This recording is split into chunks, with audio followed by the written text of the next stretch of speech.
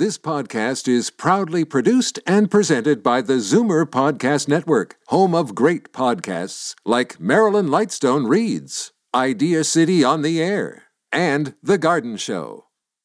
You're listening to an exclusive podcast of the Zoomer Week in Review, heard every Sunday at noon on Zoomer Radio. You're listening to the Zoomer Week in Review, brought to you by CARP, a new vision of aging. Support CARP with your membership today. Visit carp.ca.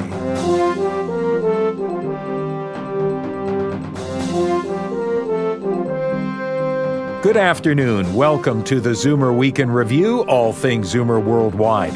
I'm Bob Komsic in for Libby Znaimer this week.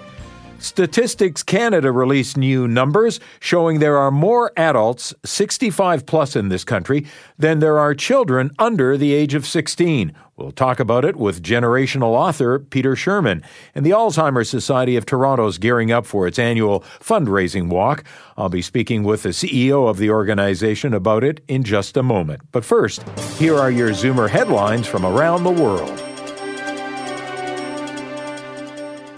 Prince Philip will soon be lightening his workload. A statement from Buckingham Palace says the 95-year-old Duke of Edinburgh will no longer carry out public engagements starting this fall. Prince Philip will remain the patron, president, or a member of some 780 organizations, but will no longer play an active role by attending engagements after August. The statement followed hours of speculation about the health of the Queen and her husband after Britain's Daily Mail reported on an unusual meeting of royal household staff. 91-year-old Queen Elizabeth will continue with public engagements and is said to be fully in support of her husband's decision. At age 84, Zoomer legend Carol Burnett might be going back to work. Burnett recently shot a pilot for a new show called Household Name, playing an eccentric, aging movie star who arranged to continue living in her old mansion, even though the home's new owners, a young family, have already moved in. The show's being produced by Amy Poehler, who would play Burnett's daughter in future episodes. American regulators have approved a new drug that harnesses the immune system to treat bladder cancer that's spread after chemotherapy or surgery. The U.S. Food and Drug Administration approved Imfinzi for advanced bladder cancer along with a companion test for identifying which patients are most likely to benefit from it. Imfinzi is part of a new generation of drugs that stimulate the immune system to help fight cancer. May is Bladder Cancer Awareness Month in Canada. He may be 83 and still dodging a long-running underage sex abuse case in the U.S., but film director Roman Polanski is still making movies, and his latest film is heading to the Cannes Film Festival. The French festivals announced that Polanski's Based on a True Story will play out of competition. It's a French-language thriller which stars former Bond girl Eva Green. The Cannes Film Festival opens May 17th, runs through the 28th. I'm Bob Komsic, and those are your Zoomer headlines from around the world. With more Zoomers in this country than ever before, there are some concerns about the financial cost down the road. One researcher at the University of BC says that any increase in healthcare spending won't begin to cover the cost of healthcare needed to deal with the increasing number of boomers out there. But is it really that dire? Peter Shurman, a government relations specialist and generational speaker who wrote the book Millennials, Boom or Bust, joins us now. Peter, did you see this development coming? This was never going to be a surprise, Bob. This was predictable, and it was predicted for probably the last 10, 15 years. Sociologists and people who are in leadership roles, in fact, I remember using it myself when I was in the legislature of Ontario, were saying that the largest cohort in the population would be above age 65, and that would come in 2017. Well, we're in 2017, so we are a gray population, and we don't run the show anymore. The younger people do. So it's kind of interesting having such a large number of older people, and we still have votes and we're still vital, but a lot of us don't still work, at least not in the same way. Is there any reason for concern that we're leaving it to the younger people? I know I'm going to sound like my late father in saying this, but is there any reason to be concerned? No, I don't think there is. I think that every generation has a line of demarcation. This particular generation, the millennials, and to a lesser extent Gen X, look at the line of demarcation as the 08-09 Great Recession, because what they saw rather than felt was parents, and even more so grandparents, who had carefully saved a lifetime for a nest egg that would keep them going and would have kept them going.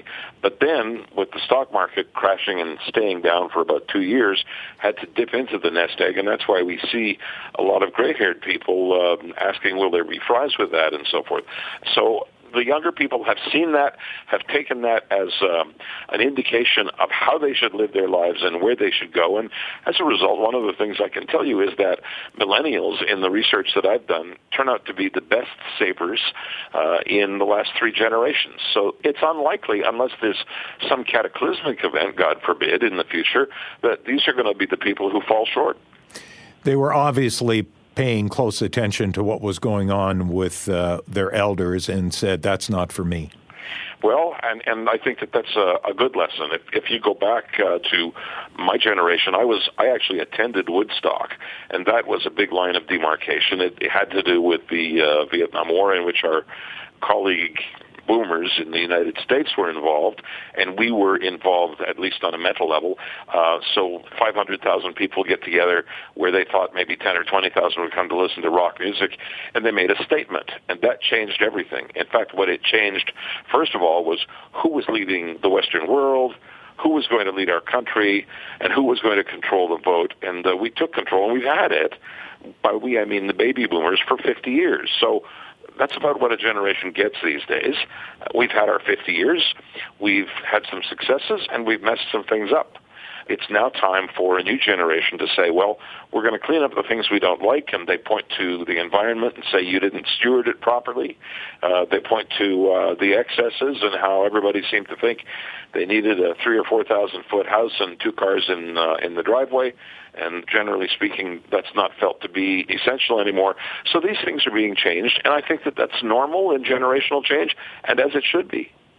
So to those listening who still might be a little concerned, you're saying, don't be worried. All you have to do is look back at history, and things tend to take care of themselves. They have to take care of themselves. When I wrote a book that came out last year called Millennials, Boom or Bust, it had a subtitle, and it was How Gen Y Will Save the World. And the question that I'm constantly asked is, what does this mean, how Gen Y will save the world? And I say, well, it doesn't matter how they save the world. It matters that they save the world, and they have to save the world. That's the motivation. You have to save the world because there are too many things that are left unattended, conspiring to hurt you. Looking ahead over the course of the next 100 years, which is roughly what a baby born today would have to look forward to in terms of I guess a little bit of an extended lifespan from the current 83, 84 years in Canada. Can he or she expect to be around if some things are not taken care of? What things are you talking about? Well, things that are on the macro level, like what North Korea is doing, the goals of China and Russia, and the economic power of India, the quality of the air we breathe. There are a lot of things that have to be taken care of. You take a look at what millennials are already doing about it. They're demanding that the companies that they go to work for be companies that have a degree of social responsibility that, in a way, is complementary to what we've always left the government to do. And government, government's that organization that Ronald Reagan once quoted when he asked the question, how would you like somebody to walk up to you and say, hi, I'm from the government and I'm here to help you? No such thing. So you got to do it yourself. And that's what this generation is about. A generation that's like that has my confidence. What do you say to those boomers, Zoomers that wonder who's going to care for them now?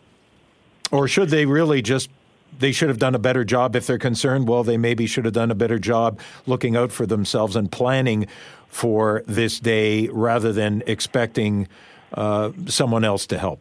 Well, it's easy to say you should have planned better. Right. But some people don't, or in some cases, some people can't. We have to bear in mind that if you take the province of Ontario, you're looking at a population where about 70% of the population does not have a pension of any kind. So 30%, work for banks and the government and so forth, they have pensions. The rest of us are existing on whatever we've saved. Maybe we're lucky enough to have some equity in our homes, which we're seeing a lot of these days because of home prices, but there's no guarantee that they hold.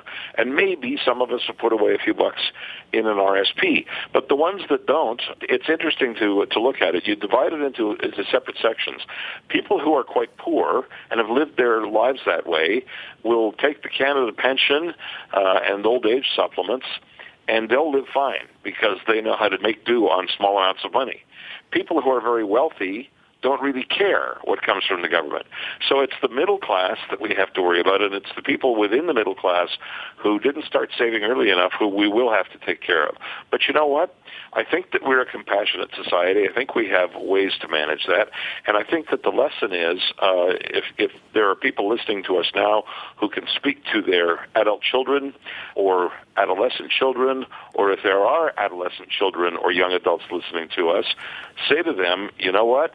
It's never too early to start saving because at the end of the day, you're going to be responsible for your own quality of life when you get north of 60. Amen. Peter Shurman, thank you for your time. My pleasure. I'm Bob Komsic, and this is the Zoomer Week in Review. The annual Walk for Alzheimer's is coming up soon. We'll speak with the CEO of the Alzheimer Society of Toronto when we return. You're listening to the Zoomer Week in Review, brought to you by CARP, a new vision of aging. Support CARP with your membership today. Visit carp.ca.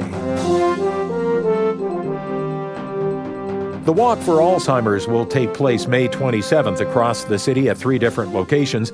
The walk's to raise money for Alzheimer's treatments and to help families deal with the stress of a diagnosis. And the people at the Alzheimer Society of Toronto know what that's like. CEO Cathy Barrick joins us now. Cathy, you have a personal connection with the disease.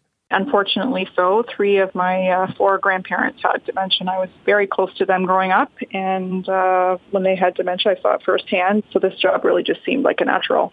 And that's what happened. Based on your personal experience with your grandparents and what they went through, you somehow wanted to get involved. Yeah, absolutely. I loved my grandparents, and I've actually always loved working with older people. And then, like I said, having seen them experience dementia, when this job came available, I knew it was for me. What's coming up later this month, not only in Toronto, it's happening across the province, but on the 27th, what's going on in Toronto? Yeah, so at the end of this month, at 3 locations in the city, we have our annual Walk for Alzheimer's, which is a really great event. 3 locations in the city this year, Etobicoke, Christie Pitts, and North York. Now, what takes place during these events? So these events are actually really special to us because they are volunteer-led events. So we have a group of committed volunteers that work with their family and friends to put on these events. And so it's really a bunch of people that come together that care about the cause, want to raise money and raise awareness and try to make a difference in the lives of people with dementia. If someone listening is wondering, I'm kind of interested, what would happen at these locations on the 27th? Well, it's a lot of fun. So, it's usually a group of a few hundred people, and we usually get together. It's in a park, so people would come and register. We have entertainment, some food, and then, all together we walk.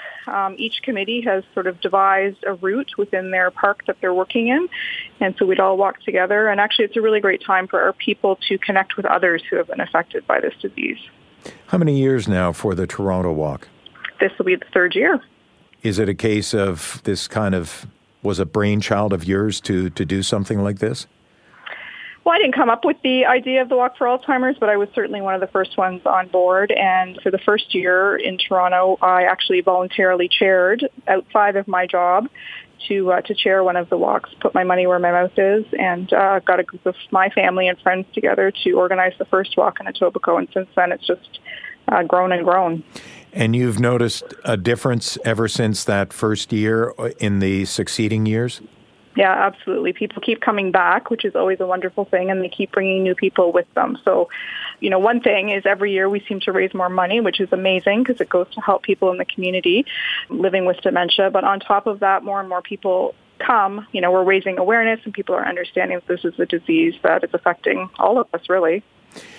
That is true. Anyone who's gone through it as you have knows that. Someone maybe who's been fortunate and it hasn't happened, maybe, and hopefully it never will to any of their family members. But I guess the message that is to come out at these events that you're trying to make as a society. Well, we like to say that, there's lots of life left after a diagnosis, and that's really the kind of thing that we work on and focus on here at the Alzheimer's Society, is that even though people have been diagnosed with a disease that we all know is not a pleasant one and it's very difficult for families, we really endeavor to help families and people with dementia, look at ways that they can still contribute and enjoy the life that they have left. And so, you'll see that at the walks. You see that in all the work that we do here. You mentioned all the work that you do. It's not like you plan for the walk on the 27th and then on the 28th review it and say, okay, let's start working on next year. There are a lot of days in between and a lot of things that you people do. What are some of the things that the society is doing in between the walks? So the money that we raise at the walk goes right back into the community. So we have offices throughout the city that offer programs, recreational types of programs for people with dementia and their caregivers. We have support groups, counseling. We have a financial assistance program. A lot of great stuff to, give people with dementia and their families something to do. But probably the most important thing is we help connect people with other people in the same situation as them, which is probably the most helpful thing of all. Until the end of the month, maybe somebody listening might want to check out the Alzheimer's Society of Toronto website and then maybe even check out the walk on the 27th. Cathy Barrick, CEO of the Alzheimer's Society of Toronto, all the best and plenty of sunshine on that day for you. Thank you very much. I'm Bob Komsic in for Libby Znaimer, and this is the Zoomer Week in Review. Frankie Valli is still quite active. We'll celebrate his 83rd birthday when we return. You're listening to the Zoomer Week in Review, brought to you by CARP, a new vision of aging. Support CARP with your membership today. Visit carp.ca. Welcome back to the Zoomer Week in Review, all things Zoomer worldwide. I'm Bob Komsic in for Libby Znaimer. It's time for your International Arts Datebook, tips for those of you jetting around the world. Here's Jane Brown. The Gagosian Gallery in London has opened a major retrospective on the work of Pablo Picasso, which is being curated by Picasso's friend and biographer, Sir John Richardson. The exhibition is comprised of paintings, drawings, sculpture, prints, and ceramics. The National Museum of African American History and Culture in Washington has opened its first special exhibition featuring photographs of historical figures and key events in African American life. More Than a Picture includes portraits and images from the civil rights movement. On Broadway this week, fondue fountains were flowing at the Lunt Fontaine Theater when Charlie and the Chocolate Factory officially opened. Tony Award winner Christian Borle plays the lead. And some of the greatest treasures of the British Library are on exhibit at the National Library of China in Beijing. The material on display spans Shakespeare to Sherlock Holmes and includes the works of Charles Dickens, Charlotte Bronte, and Ian Fleming's 007 adventure, The Living Daylights. I'm Jane Brown, and that's the International Arts Datebook. This week, Frankie Valli celebrated his 83rd birthday. The pop vocalist is best known for being the frontman of the Four Seasons. Their story is well known from the hit musical and movie Jersey Boys. Over their career, the Four Seasons had dozens of songs which reached the top of the Billboard charts. And even after all these years, Frankie Valli's still going strong. Right now, we travel back to 1962 and hear the Four Seasons with their first #1 hit. Here's Sherry.